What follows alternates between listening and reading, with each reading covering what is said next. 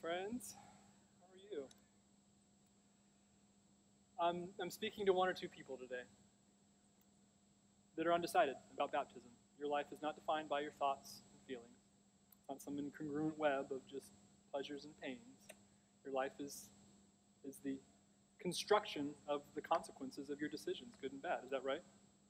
Yeah. So, are you undecided? Let's talk, all right? I think life doesn't really start until you start regretting. Like you're just in life, and then you've made decisions or made undecisions. Why did I do that? And that's when life kind of begins in your teens or your early 20s. Regret. That's when you really start living. Every day, it's my thorn or something, I don't know. I regret so much. I've hurt so many people. I've done so many things I'm ashamed of. And sometimes all it takes to go into a cycle is I look at myself in the mirror and I can feel embarrassed to just be by myself. Most of my life I've wanted to just go unnoticed. Like the worst thing to me is being noticed. And the irony is not lost on me that I'm standing in front of 1,000 people right now. But if you knew how genuinely hard this is for me to do this, and let alone say something worthwhile and exceed the expectations of my last name, it's an astounding achievement what you're a spectator to right now. But I've just always wanted to disappear. That's all I wanted. 2 weeks ago, I was laying on my living room floor to my wife, just saying, I just want to disappear.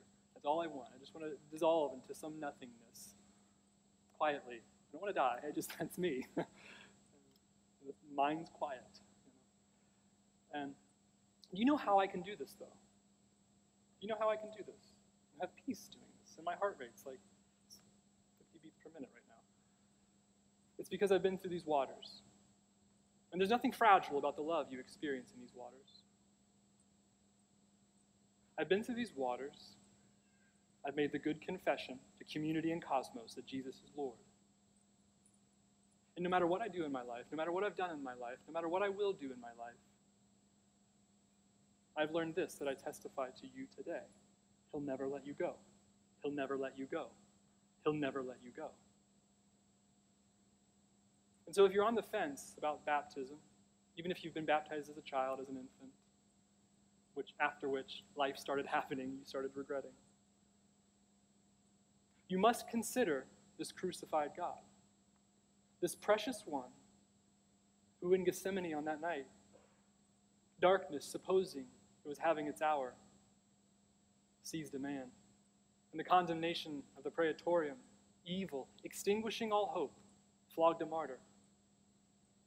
But in the 9th hour of Golgotha, hell reached for a corpse, and it met God. So I've got 18 minutes, and you've got one decision, and eternity's at stake. Consider this crucified God. Deal? Therefore, 2 Corinthians 5:11 through 21 says, because we know the fear of the Lord, we try to persuade people. We are well known to God, and I hope we are well known to your consciences too. We're not trying to commend ourselves to you again, but are giving you an opportunity to be proud of us, so that you may be able to answer those who take pride in outward appearance and not what is in the heart. For if we are out of our minds, it's for God. If we are of sound mind, it's for you, for the love of Christ controls us. Because we've concluded this: Christ died for all, therefore all have died. And he died for all, so that those who live should no longer live for themselves, but for him who died for them and was raised. So then, from now on, we acknowledge no one from a human point of view, even though we have known Christ from such a human point of view. Now we do not know him in that way any longer. So then, if anyone is in Christ, he is a new creation. What is old has passed away. And look, what's new has come. And all these things are from God, who reconciled us to himself through Christ, and who has given to us this ministry of reconciliation. In other words, in Christ, God was reconciling the world to himself, not counting people's trespasses against them, and he has given us this message of reconciliation. Therefore, we are ambassadors of Christ, as though God were making his plea through us. And we plead with you on Christ's behalf. Be reconciled to God. God made the one who did not know sin to be sin for us, so that in him we would become the righteousness of God. Reconciliation. Here's a way to think of reconciliation. Forgiveness, it's the biblical literal idea of forgiveness is letting go of. Leaving is the verb. Leaving something. Leaving a wrong that's been done. And there's something very therapeutic about that in a contemporary therapy type of way. Your therapist might tell you, when a wrong's been done to you, you what? You forgive them and you draw a boundary line. I forgive you, but my therapist says, you're out of my life. Boundaries. They're good. I'm not, boundaries are great. But my point is, there's something different about reconciliation, right? Forgiveness happens. Reconciliation is similar. It involves forgiveness. It's a component of reconciliation, but reconciliation redefines the relationship and makes it into something new. Something new comes out of the forgiveness. It doesn't just end with boundaries. It's restored together. And wouldn't you know that the best contemporary illustration we have for what reconciliation looks like is in the crude but charming television series Ted Lasso. Perhaps you've seen this show, Ted Lasso. I think it's on Apple. I don't know. I have someone's account. Each of the 3 seasons of Ted Lasso have a central point of reconciliation. From Roy Kent to Jamie Tart and Keely Jones to my favorite reconciliation moment between Nate and Coach Beard, because it has a Les Mis reference, and if you want to know the way to Austin's heart, it's Vive la France. But in the first season, the tone and tempo of a reconciliatory plot is set when Rebecca, owner of the professional soccer team, AFC Richmond, acquired the team, if you haven't seen the show, through a divorce settlement with her despised ex-husband, Rupert. Rupert is a lifelong fan of AFC Richmond. So despite her ex-husband, Rebecca hires a former American college football coach, Ted, who knows nothing about soccer. In episode 9, unable to bear her guilt any longer, Rebecca comes clean of her malevolence, and she says, Ted, I lied to you. I hired you because I wanted this team to lose. I wanted you to fail. I sabotaged you every chance I had. Ted, I'm so sorry. Ted pauses for a moment. He's shocked, he's surprised, but his sadness, it morphs into kind of a compassionate look. And he says through his southern Kansan drawl, I forgive you. Shocked by the brevity of the usually emotionally charged Ted and many-worded Ted, Rebecca stumbles. You what? Why? Ted says, divorce is hard. Makes folks do crazy things. You and me, we're okay. And subsequently, Ted and Rebecca, as the picture showed, formed the strongest and truest relationship and friendship in the show the next 3 seasons. Because there's not just forgiveness happened, there was reconciliation. They create something new. Now, look back to the verse that we read, verse 15 from the passage in 2 Corinthians. This is a literal translation of my own to emphasize 2 points Paul's making. On behalf of all he died, Paul says, but concerning such on-behalfness that he died, he was also raised on their behalf. So these 2 things that Paul's pointing out have to do with reconciliation. These 2 things. Paul is saying reconciliation is personal. He died on your behalf because of the atonement. But he's also saying reconciliation is promising because of the resurrection. So reconciliation is personal. Reconciliation is promising. And those, if you're taking notes, those are your 2 things to take away today. So number 1, let's open this up. When you look at reconciliation within the atonement, you encounter something personal. What we talk about when we talk about Christ died for us is the atonement. This is, if you want your 2 pounds of God to go in a sack, this is your moment. This is it for you. There are 4 aspects to the atonement: propitiation, redemption, justification and reconciliation. Now, I know many of you, most of you, maybe all of you, die a little bit on the inside when you hear words like that. You just, oh, this is why I'm at Southbrook, so I don't have to hear words like propitiation and all these terrible things. But the thing, imagine if I asked a young man or a young woman, well-educated, a little bit of church experience, not a lot. Imagine if I asked them, define those words. Just define propitiation, redemption, justification, and reconciliation. They would probably go, well, propitiation, I think it has something to do with wrath. Redemption, it's like a mythological second chance at life, I think. Justification, I know evangelicals argue about it a lot. I don't really know what it means. But reconciliation, well, that's when two people make up. Short of having a Bible degree, the first three words, the definitions of those would not be so robust, would they? They're not a part of common language. But reconciliation is. Reconciliation is a word we use every day in our lives. It's very personal. You see, propitiation, redemption, justification, very, very significant doctrines. You cannot remove them, cardinal. However, they're like the numbers in your online banking app. Are those numbers important? Would we all agree that what your online banking app says is very important? They're not real. Your online, I hate to break it to you, your online banking app, it's metaphysical. Who can discourse metaphysics? It's out there, it's real, but it's not, you don't do it. Reconciliation's like cash. You can do reconciliation. You've experienced it, you know it. Propitiation, God does propitiation, you don't reprove propitiation. God does redemption, you don't do redemption. God does justification, you don't even think about asking the Apostle Paul if you do justification. We all know what happened to the Galatians, right? God does justification. But reconciliation, God takes the initiative in reconciliation. But it's a two-way street. Reconciliation is an invitation. It's a duet. It's a dance.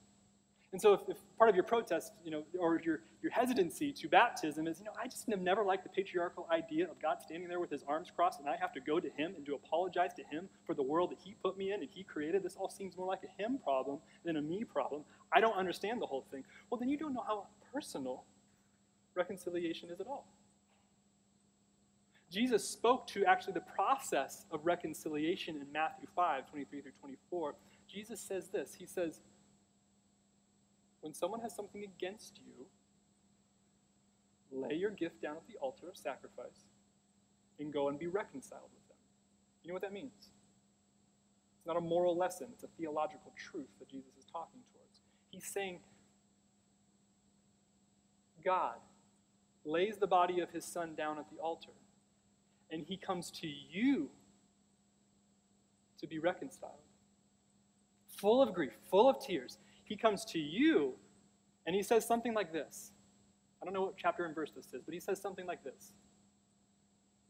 Life is hard. Sin makes people do crazy things.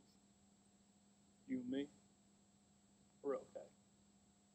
Because when you look at reconciliation within the context of the atoning death of Christ, personal, it's on behalf of you. But number two, if you look at reconciliation within the context of resurrection, well, then you have something very promising that will change your life. Fleming Rutledge, she is an Episcopal priest whose work I love, but she has a theological hot take, actually. And I love theological hot takes. I just sit in my office all the time listening to Les Mis, thinking of theological hot takes. Is it true? I don't know. She says she does not attribute the full work of forgiveness to the cross event alone. So Fleming Rutledge says the forgiving act of Jesus, the canceling of sin and death, and it began on the cross, but it was completed later. So cue Austin listening to the Lord of the Rings soundtrack. John Stott says this, the Anglican theologian, in his often utilized work, The Cross of Christ. He asks, why did Christ die? Why did Christ die? Well, okay. Simple enough question, but I'm a theologian, so I got to complicate it, right? That's what theologians do. So Stott wonders. He goes, well, okay, so Judas, his greed betrayed Christ. And then the envy of the chief priests, well, they handed him over. Pilate's infidelity wouldn't testify in Christ's behalf. And Pilate's fear of losing control had him sentenced. Well, Stott figures Christ didn't die at all. Christ was killed. Didn't necessarily die, he was murdered. When you look at the evidence, you look at the events that lead to his crucifixion, he was murdered. But something doesn't sit right in Stott's mind, and I'm like jumping 4 chapters here for you, so you don't have to read the book. Christ died on behalf of others. Okay? Here's why. He wasn't killed, he died on behalf of. Because when you read the events that lead up to Jesus' death, and you see the greed of Judas, you sense something in yourself that you say, well, you sense the way having money or not having money, it does consume your life. When you see the envy of the chief priests, you sense something in yourself, the disposition of your heart when looking at others' Instagrams and their lifestyles and their waistlines. When you come across the infidelity of Peter, you perhaps think of that affair, or perhaps you think of that one time where you were asked if you were a Christian, you said, oh no, I'm not. You look at the grasping for control frantically of Pilate amidst the chaos of his life and political advancement, and you think of the way that you control your kids, you control your marriage, you control your image, you control your finances, and you're trying to hold it all together, and it's all falling apart because there's this one problem in your life. And you think of all these figures, and you say, well, I'm not much different than all of these people, am I? And so then you perhaps ask yourself, why did Christ die? Why did Christ die? Well, he died because of me. My sin put him on the cross. But Christ did not just die on your behalf. He was raised on your behalf.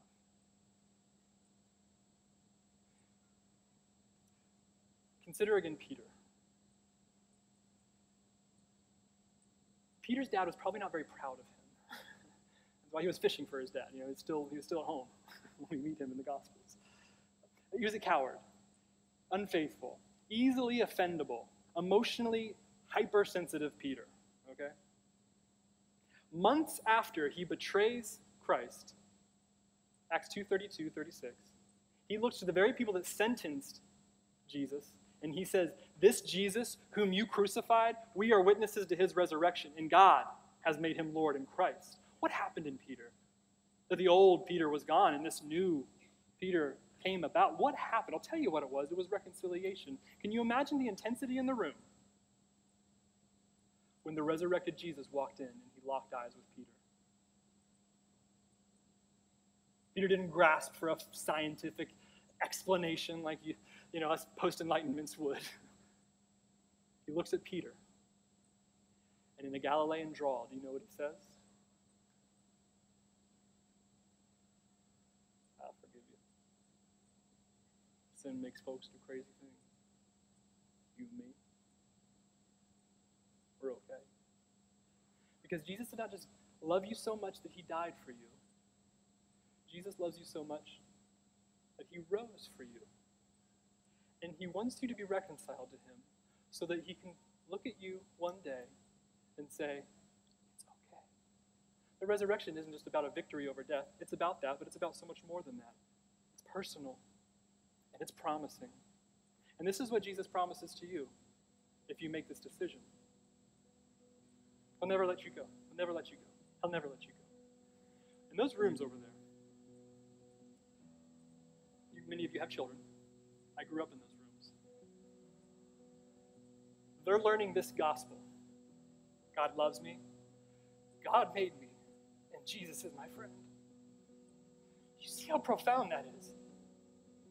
You see the theological profundity of that going out to the cosmos and back to your heart.